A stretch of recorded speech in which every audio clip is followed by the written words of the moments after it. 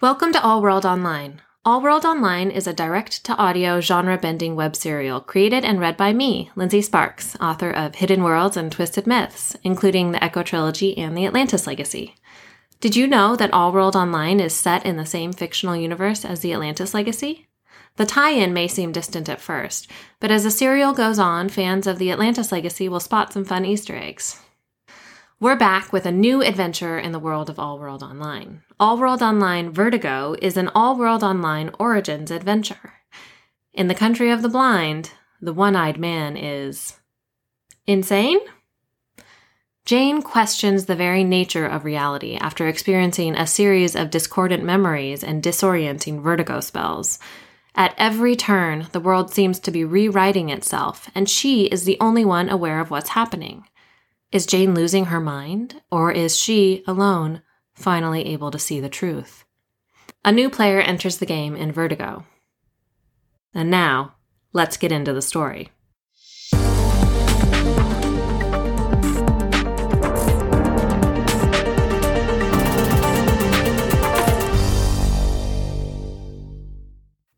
One. Today is my birthday, and I'm not entirely sure how old I'm turning. It's weird because I know what year I was born and I know what year it is, but I can't make the difference between those 2 years match the number in my head. 40. That's the number in my head. I should be turning 40 today. But I'm not. According to math, which is notably more reliable than my memory or whatever feelings I'm having, I'm turning 39. The problem with turning 39 today is that I distinctly remember turning 39 last year. I haven't told anybody that, and I'm not planning to. My daughter, Emma, sits on my lap, clapping her hands and chanting, "Cake, cake, cake!" I give her a squeeze, earning a high-pitched squeal, and snuffle her cheek. My loved ones fill the dining room around us, some sitting at the table with me, some standing, all ushering in the start of my 40th year with a boisterous round of happy birthday. My younger brothers part in the doorway from the kitchen, dodging the purple and green balloons taped to the corners of the door frame as they make way for my mom. She sways into the dining room, a birthday cake held out like an offering to the gods. The rich chocolate frosting glistens with a sprinkling of golden glitter, and 2 candles burn with delicate flames atop the cake, a 3 and a 9. Both waxy numerals are about as tall as my thumb and decorated with multicolored polka dots. 39, not 40. My mom sets the cake down on a table that has seen countless birthdays and looks it, with enough dents and scratches to warrant being dropped through a wood chipper rather than dropped off at the Salvation Army. The birthday song comes to a close and my friends and family chant, "Make a wish, make a wish, make a wish." I suck in a deep breath, hug Emma close as I crane my neck to reach her head, and silently wish for my memory to get its shit together. And then I blow, carefully to keep the puff of air short and sweet. Only a toddler likes spittle on their cake, and I'm not planning on handing the whole thing over to Emma. My loved ones cheer as the tiny flames sputter out, and Emma strikes. She manages to dig 4 fingers into the side of the cake before I can catch her wrist. "Hey!" I pull her hand away, but the damage has been done. 4 lines have been clawed into the thick layer of frosting, the mark of my little monster. Emma stuffs her fingers into her mouth, smearing chocolate frosting from the bottom of her nose to the tip of her chin. Yummy! A laugh cracks my stern expression, and I shake my head. "All right, Munchkin, let's get you strapped in," I say as I push my chair back and stand. I plop her down in the booster seat strapped to the chair adjacent to mine at the head of the table. I fasten her in, and when I straighten, my mom offers me a chef's knife. She winks at me. "Birthday girl does the honors."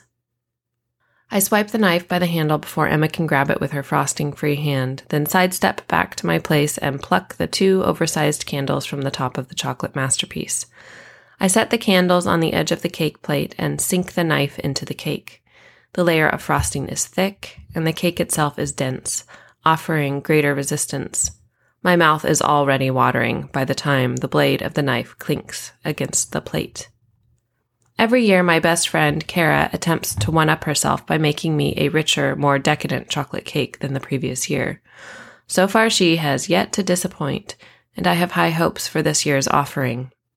"This looks amazing," I tell Kara as she reaches around Emma to set a stack of purple paper plates beside the cake.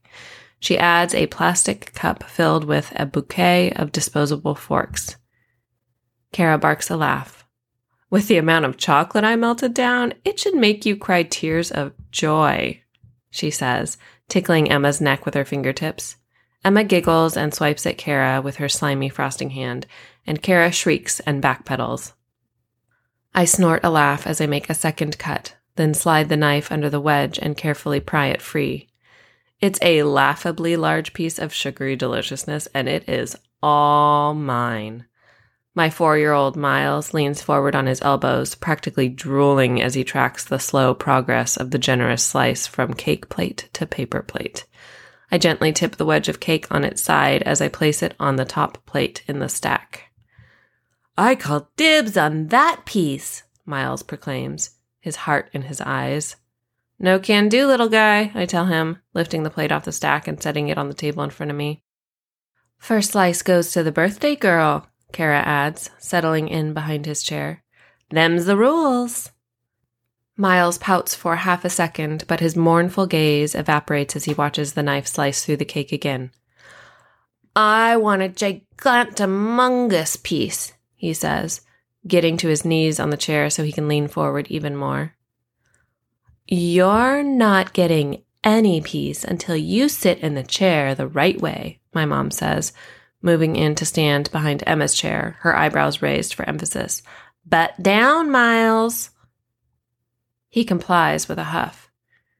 I shift the top plate with its smaller piece of cake off the stack and set it on the table in front of Miles. He looks heartbroken, and he opens his mouth to complain that the piece is too small. "You can always have more," I tell him before he can start. "But if you whine, you won't get any." Miles grins, placated by the promise of more, and reaches for the cup of plastic forks. His arm isn't quite long enough, and Kara helps him out, plucking a fork free and planting it in his piece of cake. "There you go, kid. Dig in." He does. "We've got the big 4-0 next year," Kara says. I freeze mid-cut, a shiver trailing down my spine. Deja vu. When I look at Kara, she's staring forlornly at the candles discarded on the edge of the cake plate. We've done this before. This exact tableau is imprinted in my mind. Miles, Kara, me. This has happened before. I have the strong suspicion that she's about to say something about turning 21. "I almost can't believe it," Kara says, leaning forward, her forearms resting on the back of Miles's chair. She shakes her head. 40. Us. I'd swear we just went on my 21 run a couple years ago. I stare at Kara, paralyzed by my prediction coming true. Kara reaches out to give my arm a conciliatory rub, her face twisted into a compassionate pout. Horrifying, I know. She sighs and releases my arm, looking skyward. I blink and force a chuckle. "Yeah, I can't believe it," I say, playing off my unease as general shock about aging. I slice through the cake, shift the piece to a plate, then grab my wine glass and lift it to my lips. I take a gulp that is too large to be enjoyable and choke as I swallow. "How did we get so old?" I ask, my eyes watering as I cough to clear my throat. Kara pats my back roughly, and I lock eyes with her, my whole body jolting with each thump. "That's not helping," I say, deadpan. Kara shrugs, the corner of her mouth twitching. "Hey," she says, holding her hands up defensively. "I may or may not have just saved your life." "Sure you did." I return to my cake cutting.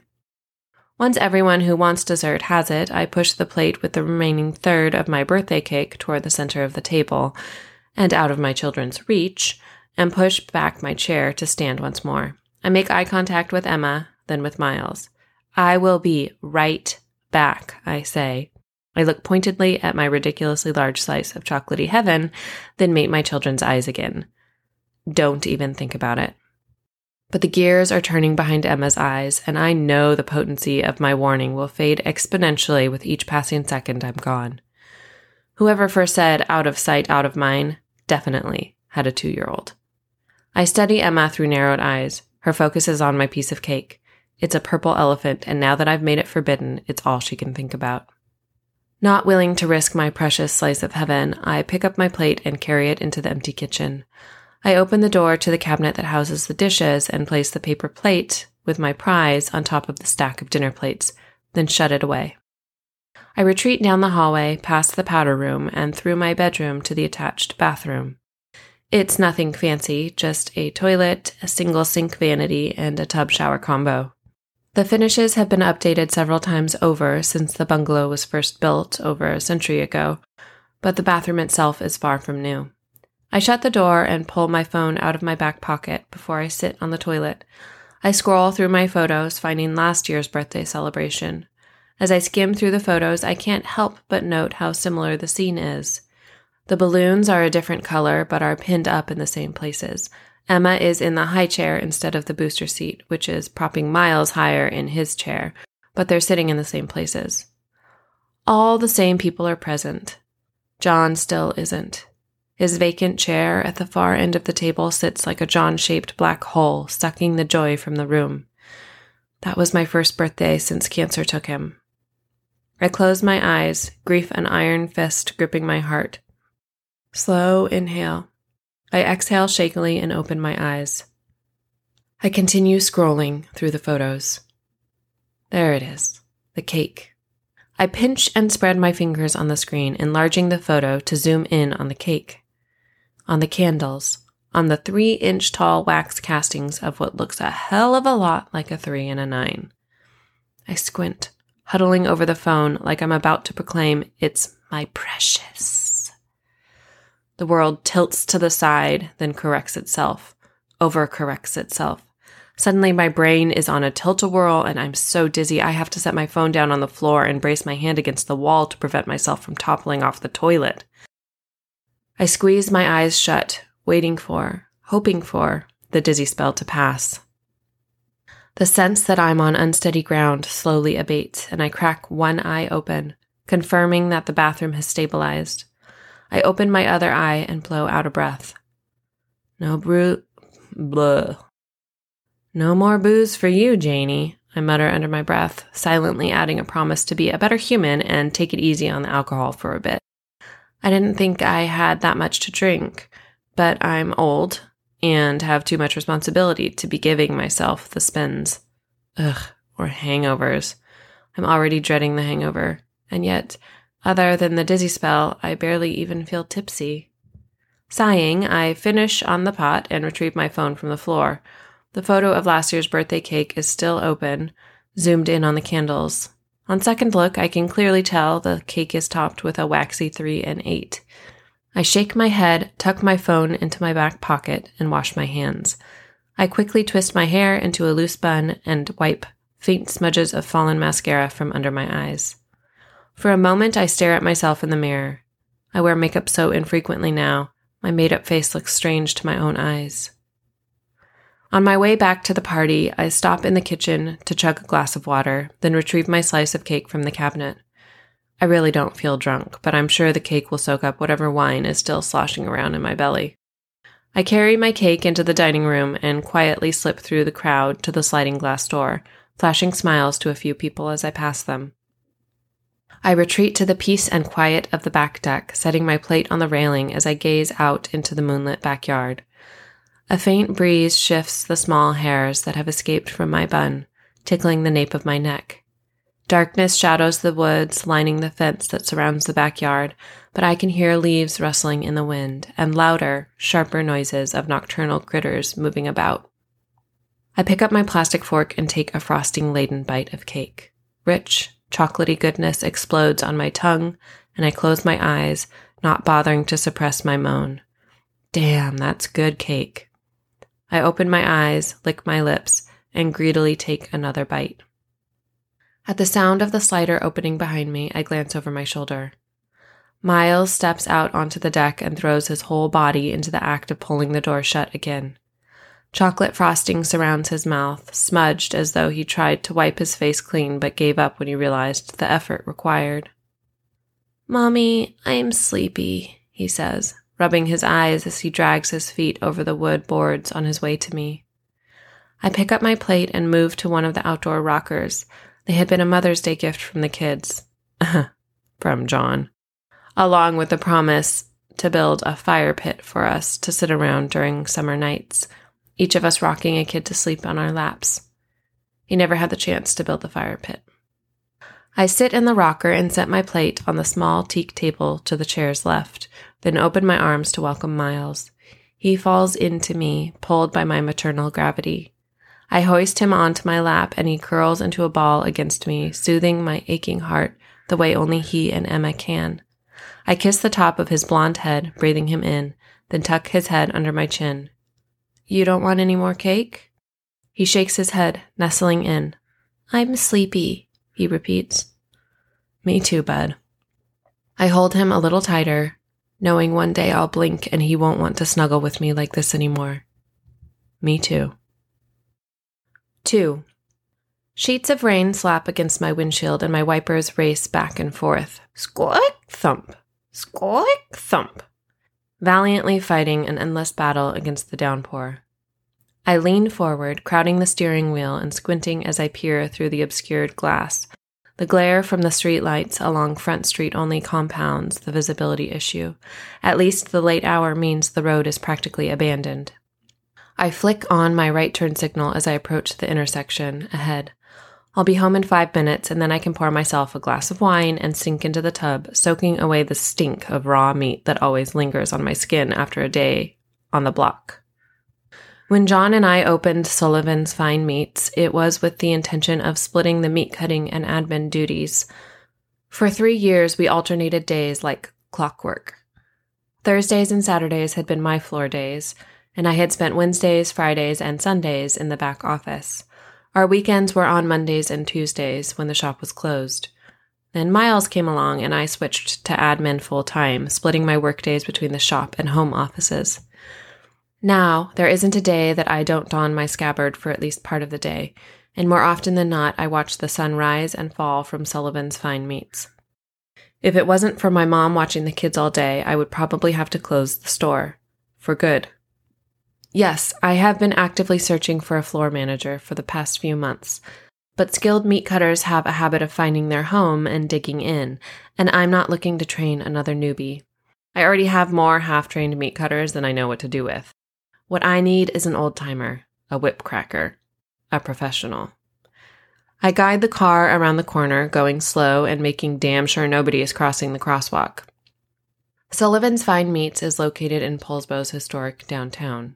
A single quarter-mile stretch of road that curves around the marina, lined by a string of quaint shops and restaurants primed to lure in the slew of tourists who flock to our little town every summer. Front Street curves at the southern end, leading into narrow residential streets. Our house sits 4 blocks south of Front Street, a restored historic home sandwiched between a couple of modern farmhouse new builds. Without warning, the world tilts. First to one side, then the other. Oh, shit. I slam on the brakes and grip the steering wheel tightly as I ride the wave of vertigo. It crashes into me, over me, through me. It takes me on a ride that leaves me disoriented and nauseated, and I cling to the wheel to keep it from sweeping me away. Bang! The car jolts forward and my head slams back against the headrest. This time the motion isn't all in my mind. Some asshole just ran into me. God damn it! I slap my palm against the top of the steering wheel. Fuck! My heart hammers in my chest, and outrage heats my skin. There have to be some statistics about accidents happening when you're literally 2 minutes from home, when your feet hurt and all you want is to crawl into bed and to go to sleep, and it really is the worst possible time. Maybe it's karma. I have to wonder what I did to earn this today. I rub the right side of my neck, where I can already feel the crick forming. I'll bet anything that by morning I'll only be able to move my head to the left. Motherfucker, I hiss. I do not have time to deal with a whiplash or whatever pansy-ass injury this asshole just gave me. I peer in the rear-view mirror at the truck behind me. I can just make out the asshole in question, pushing his door open and stepping out into the rain. For a moment, a long moment, I consider sitting in my car, nice and dry, and letting this dickwad get soaked. But I'm hot, body hot and angry hot, and the pouring rain will be good for me. I draw air in through my nose, filling my lungs completely, then blow it out, slow and controlled. John's voice ghosts through my mind. Water off your back, Janie. Don't make this into a bigger deal than it is. Water off your back, I mutter, my hand on the door handle. I shake my head, laughing through my nose. You can't ever just let me be angry, can you? I look at the shadowed passenger seat, but John isn't there. In his place is the canvas tote bearing a wash-worn logo for the shop I use instead of a purse. I sigh and turn back to the car door, pulling up the hood of my coat before I push it open. The soles of my boots slap against the standing water on the asphalt as I set them down, and with a groan, I stand and step out into the rain. Steam rises from my skin almost immediately. I glance at the historic homes lining the left side of the road. Liberty Bay is a dark, yawning void off to the right of the road. I look at the approaching man. Maybe I should have been worried about getting out of my car in the dark of night to face down some strange guy. I eye the man as he stops a safe distance away. He is large, muscular, and his face is mostly obscured by the hood of his raincoat. His size should intimidate me, but I'm tired and so very close to home, and I don't have the spare energy to be worried or afraid. Besides, this is my street. My driveway is just down the road, tucked around the corner behind the house. I know every single person who lives on this road, and I have little doubt that a couple of looky-loos are peeking out through their front windows right now, attention drawn by the sound of the crash or the immobile headlights from the pair of stalled vehicles. Maybe they don't have the clearest view, but they're watching. They're always watching. For once, I'm glad of my nosy neighbors. I'm so sorry, the asshole says, hanging back a few steps, his hands stuffed into the pockets of his coat. The light from a nearby street lamp hits his face, and I can't help but note that he's easy on the eyes. Well, lots of assholes are. It's been a long day, he says, and I was texting my babysitter. He pulls a hand from his pocket and holds it up like he's warding off an admonishment, not that I was about to give one. I'm an idiot. You don't want my sob story. He draws his wallet from the back pocket of his jeans. Here. He flips the bifold open, pulls out a business card, and takes a step forward, stretching out his arm to extend the card toward me while still keeping his distance. How considerate. Maybe he's not such an asshole. I mentally downgrade him to a turd ball. I reach for his offering and pluck the card from his fingers. I glance down and angle it toward the street lamp. Thanks. I skim the writing, black on thick, clean white cardstock. Max? I study his face to see if he's annoyed by my shortening of Maxwell, but he seems unperturbed. According to his business card, Maxwell Hart is a financial advisor. I frown, considering his profession. Maybe I could guilt him into looking over the shop's finances. Is that even something a financial planner would do? My mom's always on me about outsourcing more of, well, everything. Lately, she's been bugging me about burning the candle at both ends and expressing how worried she is that I'm going to wear myself down and make myself sick. I've tried pointing out that my candle really only has one end. All I do is work. But then she accuses me of deflecting. I stuff Max's business card into my coat pocket. I want to be home right now. I want to check on the kids and drink a glass of wine and take a bath and curl up in bed. I want to wake up and discover this was all a dream. I'll forget about it by the time I take my first sip of coffee. I glance at my rear bumper and the shattered taillight, then refocus on the man responsible for ruining my night. Listen, I say, crossing my arms over my chest and angling my back toward the wind. Can I just take a picture of your license and proof of insurance and call you in the morning? I gaze longingly at my driver's side door. I need to get home to my kids. A gust of wind changes the direction of the rain, and I hunch my shoulders, turning my face away. Oh, yeah, of course, Max says, turning back toward his truck. I'll grab it. he says over his shoulder. "One sec." He jogs back to his truck. I duck into my car to fish my wallet out of my bag and to sift through the pile of old service receipts in the glove box for up-to-date proof of coverage. By the time I reemerge, insurance card and driver's license in hand, Max is crouching at my back bumper, brow furrowed as he examines the damage. "Here you go," I say, holding out my cards as I approach. Max looks up, and his eyebrows raise. "I really am sorry about this," he says, taking my cards and handing me his own license and proof of insurance. I turn my back to the rain and pull my phone from my coat pocket to snap a couple of pictures before tucking it back in, away from the rain. I cross my arms, stuffing my hands into the warmth under my armpits, license, insurance card, and all. I study the damage while I wait for Max to get his phone out and take photos of my cards. My gaze wanders over the rest of the Camry, and I chew on the inside of my cheek. Besides the inconvenience, this might end up being a blessing in disguise. I've had this car for something like 10 years. It really is time for something new. Half the cars on the road now are the self-driving variety. I read that the price on those has come down a lot in the last year, making them comparable to a conventional car. Maybe I'll look into one. I narrow my eyes as a niggling memory worms its way into the forefront of my mind. In my mind's eye, I see myself at the car dealership, exchanging a silent grin and nod with John as we decide the Camry is exactly the car we need for our new family. Because in the memory, I am 7 months pregnant with Miles. But that doesn't make any sense. Miles just turned 4. That would mean I've had the Camry for a little over 4 years, which is impossible. I have definitely had this car for at least twice as long. The world lurches and suddenly it's spinning all around me. Or maybe I'm spinning? I stumble forward and lean a hand on the trunk of my car.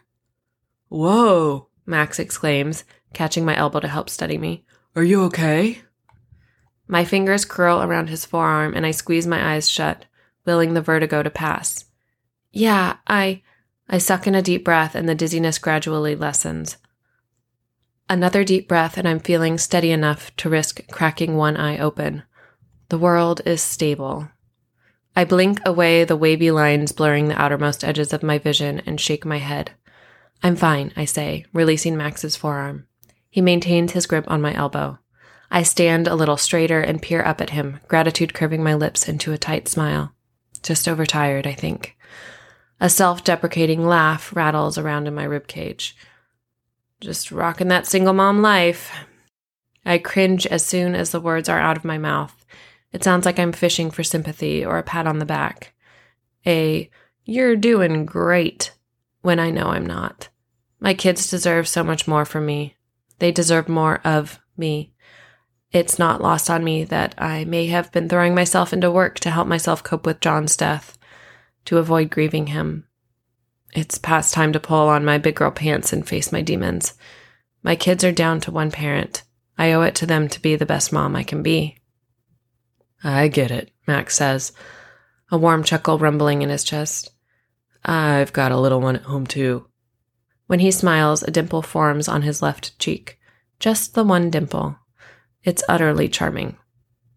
"This whole single parent thing isn't exactly a walk in the park, is it?" His eyes are understanding, his smile friendly. He releases my elbow and reaches out with his other hand. It takes me a moment to realize he's not so much reaching for me as handing back my license and insurance card. I accept the cards and stuff them into my coat pocket, at the same time scanning the ground for his. I dropped them during my fit, and I spot them in a pothole-turned pond off to my right. "Crap, I'm sorry," I say as I crouch down to fish the cards out of the puddle.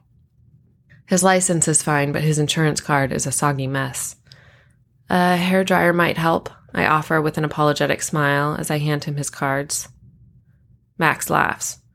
"I'm sure it would, if I had one." He takes his cards and tucks them into his coat pocket. "Listen, can I give you a ride home?" His eyes lock with mine, his gaze earnest, concerned. "I'm sure nobody would mind if you pulled your car over and parked here for the night. Can't have you crashing into anyone else tonight." I guffaw, my eyes bulging in amused outrage. "You crashed into me," I remind him. Although now that I'm thinking through what actually happened, The dizzy spell while I was driving that forced me to slam on the brakes. I can't help but wonder who's actually at fault for the accident. I'm 99% sure it's him, but that 1% of doubt feels disproportionately large. It's not necessary. I twist my upper body and point with my chin toward the street illuminated by the Camry's headlights. I just live up the street, I tell him. When I turn back to Max and see the stubborn set of his jaw, I relent. But if it's going to hang over your head, you're welcome to follow me home and make sure I don't run anyone over on the way. It's a deal, Max says, and flashes that charming one-dimple smile again. I feel the faintest flutter of attraction as the long, dormant butterflies in my belly rouse. I frown to myself, surprised. In here, I thought they were dead and gone. I take a step backward toward my car. I'll just, get going then. Flustered, I stumble over my words. I turn away from Max and retreat into my car. Get your shit together, Jane, I mutter as I press the start button. I turn on my seat warmer and turn up the heater until hot air blasts from the vents, all the while watching Max in my rear view mirror. I tuck his business card into my wallet, then shift the car into drive. I drive home, Max following close behind me. I pull into the driveway, turn off my car, then walk back to the sidewalk where Max's truck idles. He rolls down his window as I approach. I stop a few feet from his driver's side door and hunch my shoulders, crossing my arms over my chest. Max rests his arm on his door and leans into the opening. The rain has let up a little, but I'm still jonesing for a bath, now more than ever.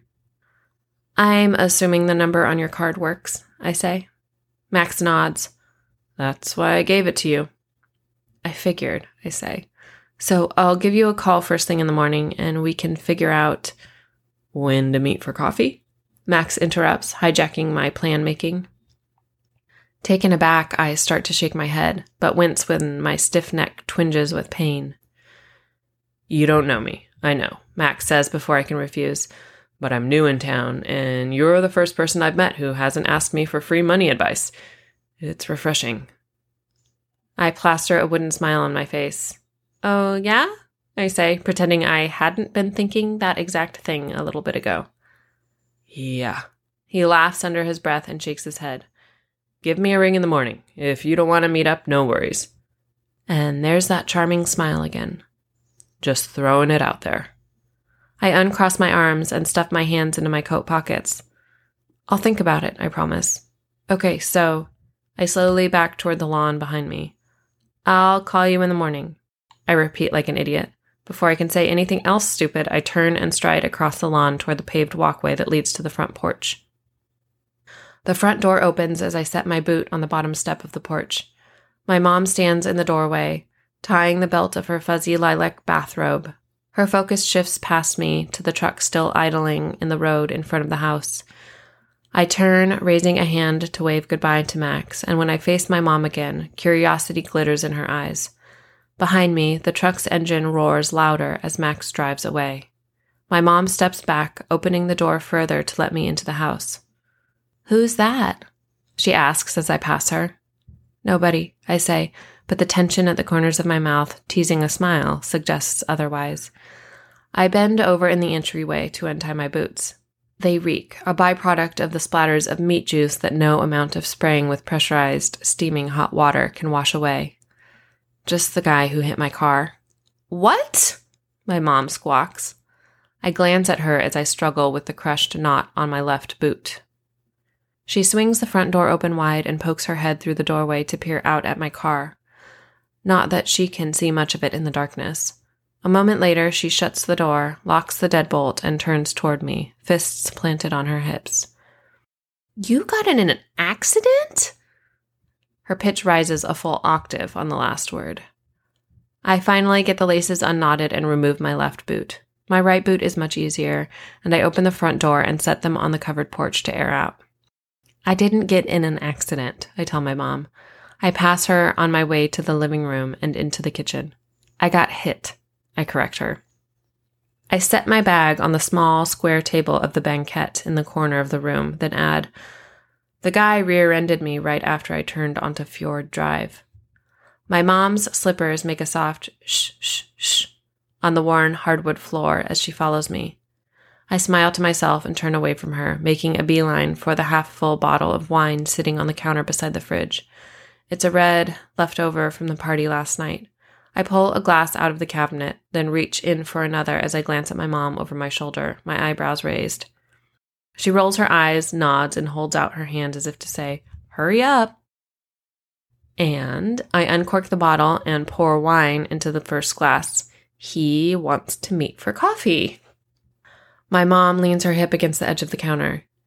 "He hit your car and then he asked you out on a date?" "I don't know, Mom," I say, pouring wine into the second glass, then topping up the first. "He rear-ended me, and now he wants to rear-end you?" my mom says, shimmying her shoulders and wiggling her eyebrows suggestively. I close my eyes and groan. "What are you, 12?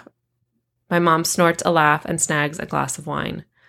"There are leftovers in the fridge if you're hungry," she says as she heads for the banquette. "I made meatloaf." "I'm good," I say, grabbing the other glass and following her to the table. I scoot onto the opposite bench from my mom. I got a sandwich from the Philly truck. "Phil's Phillies?" my mom asks. She raises her wine and sniffs, wrinkles her nose, then takes a sip. Her nose stays wrinkled. "Didn't you get food poisoning from one of their sandwiches?" "First of all," I say, holding up one finger, "I got food poisoning from one of their sandwiches that I left out all day." I raise a second finger. "Secondly, I feel the need to point out that you've brought this up at least a dozen times since it happened." My mom shifts on the bench like a bird rustling its feathers, her palms pressed down on the table, her thumb and forefingers forming a triangle around the base of her wine glass. "Well, I'm sorry if I worry a little too much about your well-being, but I'm your mom. It's my job to worry about you." Her words strike a chord within me, and I stare down at the ruby red wine in my glass. I know she's joking, but I also know she's not. She does worry about me, far more than she worries about herself. Her hyper-focus on my life choices used to bug me, but then I had kids. Then I understood the gut-knotting anxiety that came with a new baby in lieu of an owner's manual. Then I experienced firsthand how that anxiety compounded with each passing month, as the worry that something might happen to my child would strike me with crippling fear in the darkest hours of the night. "You okay over there, Janie?" "What?" I ask, my focus snapping to her, my lips parted and my brow furrowed. My mom narrows her eyes. She knows something is wrong. I start to shake my head but wince at the spasm on the right side of my neck. "I don't know, Mom," I say, rubbing my stiff neck. "I've been getting these weird dizzy spells, like vertigo." I run a fingertip up and down the stem of my wine glass, once again staring down at the red liquid. It's only happened a few times, but I sigh. I don't know. It's probably nothing. My mom is quiet for a long time, long enough that her silence draws its own kind of attention. I sneak a peek at her. She's frowning, her eyes filled with concern.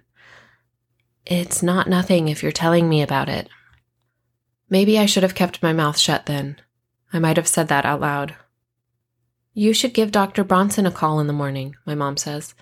"If there's something to be worried about, she'll let you know." She finishes with a definitive nod, like it's all settled. I take a sip of wine and nod obediently. "Just to be safe," she adds. "Yeah, okay, Mom." She glances past me toward the kids' rooms down the hallway. "You have to take care of yourself, Janie," she says, her tone somber. "Those kids have already lost one parent, and I'm too old to raise them on my own. They need you in tip-top shape." I close my eyes and slowly inhale through my nose. Deep breath in, deep breath out. "I said I would do it, Mom," I say and open my eyes, locking gazes with her. "No guilt trip required." My mom reaches across the table, covering my hand with hers. "Not a guilt trip, sweetie." She offers me a gentle smile. "Just the truth." 3. "It's probably just a blood sugar issue," Dr. Bronson says, her voice carrying over the Camry's speakers. I watch the rivulets of rain snake down the windshield as I sit warm and cozy in my idling car. "The blood work will give us a better picture of what's going on." I nod, despite knowing the doctor can't see me, and tap my thumbs against the lower rim of the steering wheel. From my parking spot on this side of the street, I can see Kara through the bakery's display window across the street. moving around the display case to arrange the pastries and treats just so. The lab closes at 5, Dr. Bronson adds. If you can get there before noon, they should be able to process your blood work before the end of the day. I'll take an early lunch, I promise. It's Wednesday, which tends to be our slowest day of the week. I usually let the boys open so I can catch up on admin work in the back office, but today I woke up exhausted and slept in a couple extra hours. If rolling out of bed at 7 instead of 5 even qualifies as sleeping in. Wonderful, Dr. Bronson says. I'll transfer you to the front desk so you can make an appointment with Maya. Early next week, remember. I don't think you're in imminent danger, but I don't want to let this condition linger undiagnosed for too long. Early next week, I parrot, bobbing my head in another unnecessary nod. I make my appointment for the coming Monday, when the shop is closed, then hang up and turn off the car. I grab my bag from the passenger seat, settling the strap on my shoulder, and push open the door. I pull up the hood of my coat and duck my head to shield my face from the rain as I hurry down the street to Sullivan's Fine Meats. The bell over the door jingles cheerfully as I enter, and both Kent and Mark look up from their cutting at 2 of the 3 blocks behind the service counter, my arrival stalling their animated conversation.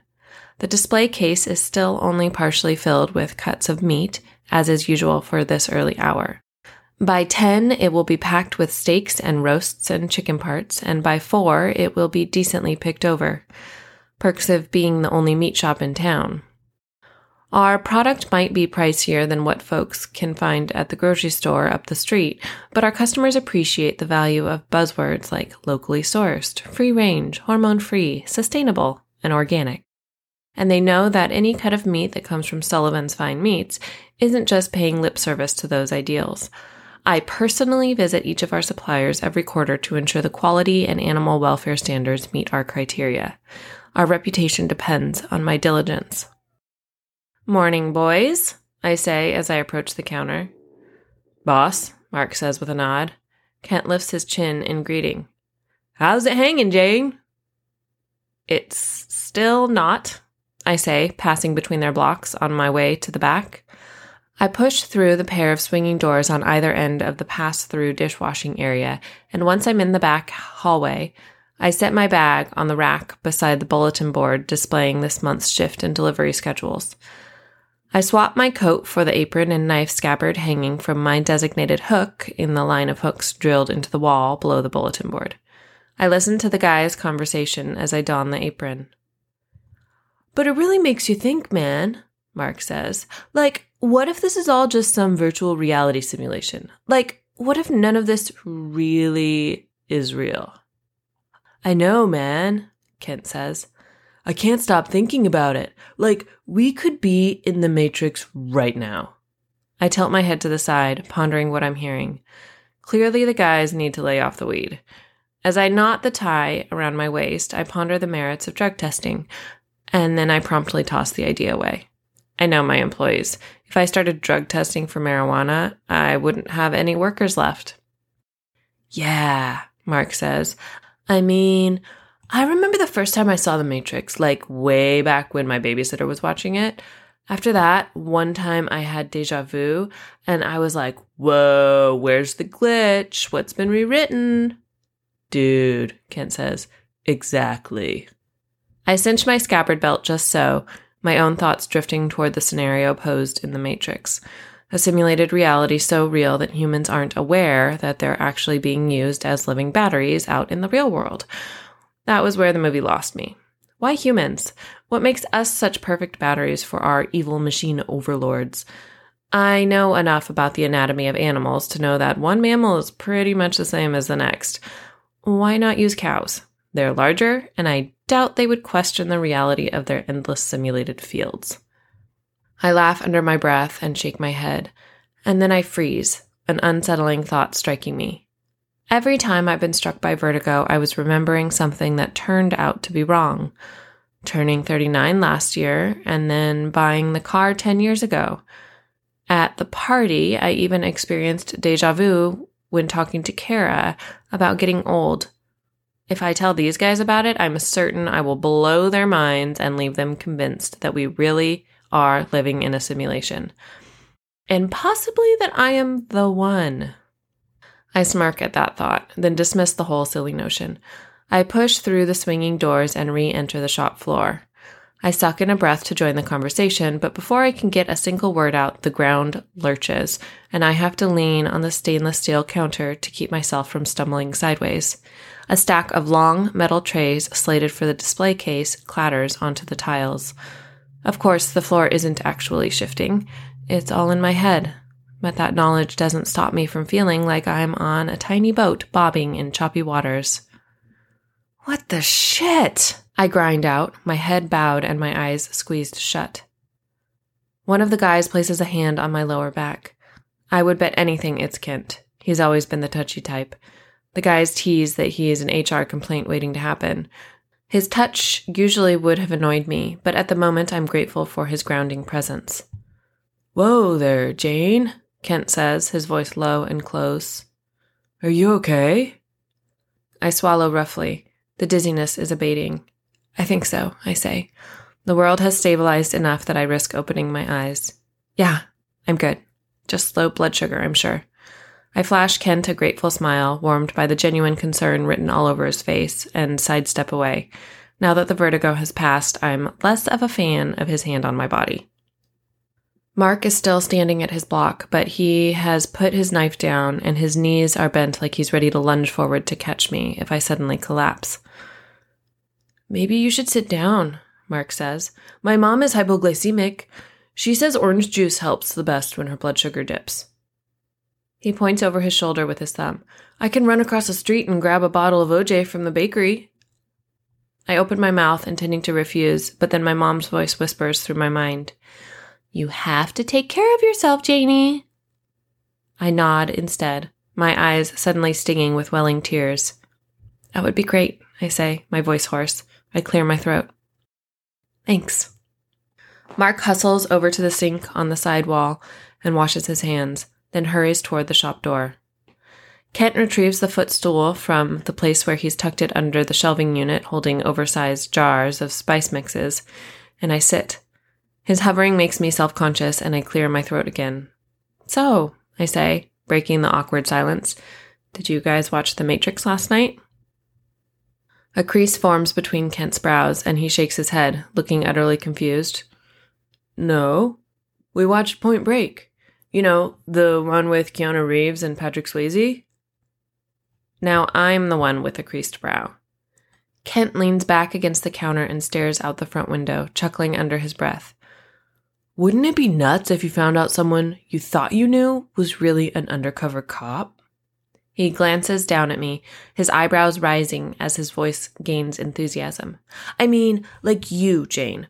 Like, what if you were secretly an FBI agent planted here to uncover a secret ring of, like, drug smugglers or gun runners or something? That would totally be crazy, right?" I frown, utterly baffled. "Yeah, that would be nuts." I shake my head, unable to let the matter drop.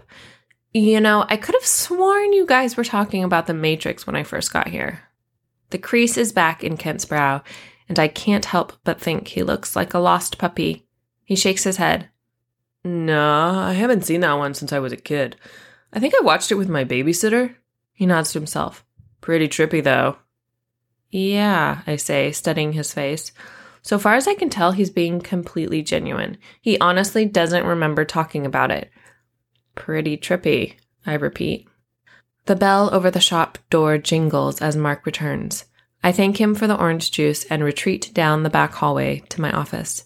My knives clang in their scabbard as I sink into my desk chair. "What the actual fuck is going on?" I mutter, staring at the closed door as though I can see through it and the wall beyond to the two young men on the shop floor. They were talking about The Matrix. I'm certain of it. Just like I was certain I was turning 40. Just like I was certain I bought the Camry 10 years ago. But then I had a vertigo spell, and what I thought I knew no longer matched up with reality. None of this makes any sense. Either something is seriously wrong with the world, or something is seriously wrong with me.